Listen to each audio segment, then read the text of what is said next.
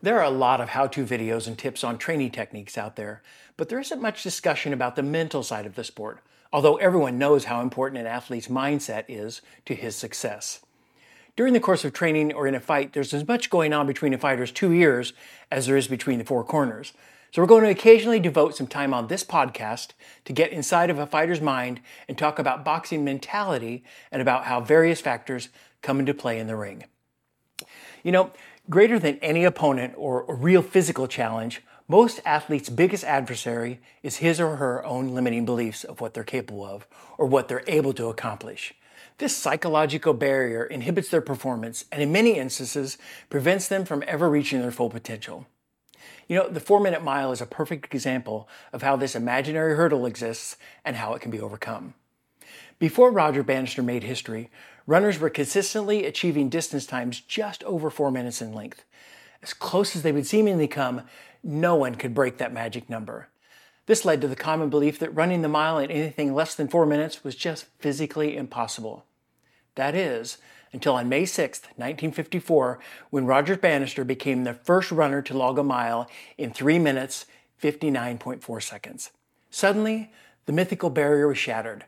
Not only did Bannister dispel a huge fixed belief in beating a 4-minute mile, within 18 months of that record-breaking achievement, 16 more athletes managed to do the same thing. Nothing changed. Tracks didn't get shorter. Training methods didn't improve. What happened is that all the other runners could finally see that it was achievable. They were no longer limited by a psychological barrier. These barriers exist in all sports, in any type of competition, in all athletes in one form or another. What separates one fighter from the next is what separated Roger Bannister from his contemporaries. He had conviction. In other words, he had belief that he followed up with action. Conviction is your internal navigational system. It is at the core of what you know. It is your conviction that determines where you go, how far you go, and how long it will take you to get there. It guides your thoughts, your actions, and your endurance, both physical and mental. Your conviction drives you in the gym. It determines whether you make professional choices and lead a disciplined life outside of the gym. It also dictates what you're willing to endure in training and in the ring. Conviction is what and who you know you are when all is said and done. Conviction is what led Roger Bannister to do what no one else had done before. It's also what allowed Buster Douglas, a 101 underdog, to orchestrate the fight of his life and beat a previously invincible Mike Tyson. Regardless of which Mike Tyson showed up that night or how unprepared he was, Buster Douglas did the unthinkable because he knew what he was capable of.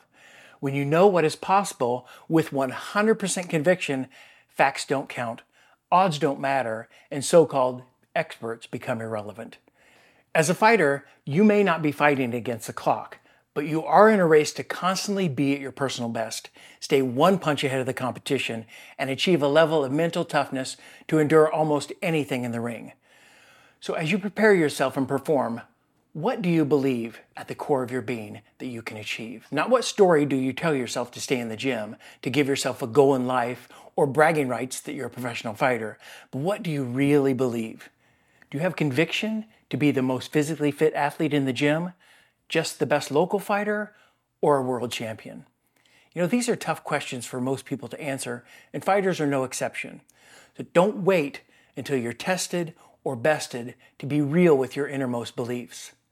When the day is through and your own personal demons are quiet, what do you know about yourself and what are you willing to do to accomplish what you want? In reality, it's normal to experience feelings of doubt, moments of discouragement, or lack of self-confidence. Almost all athletes or fighters do at some point. So don't confuse belief and commitment with feelings or thoughts. Feelings and thoughts are fleeting emotions that you can control.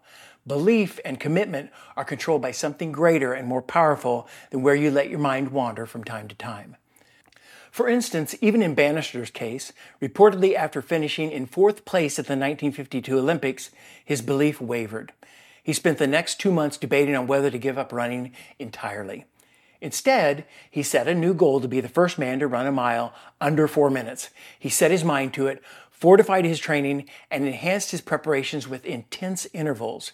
He overcame doubt, applied his efforts, and set forth on a goal with newfound conviction.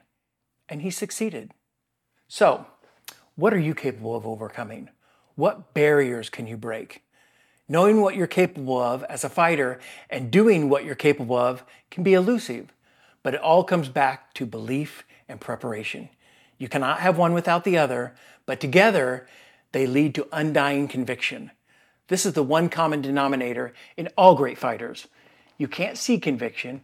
You don't even know when a fighter has it. You don't know when it's going to spell the difference and turn an even money fight into a landslide victory.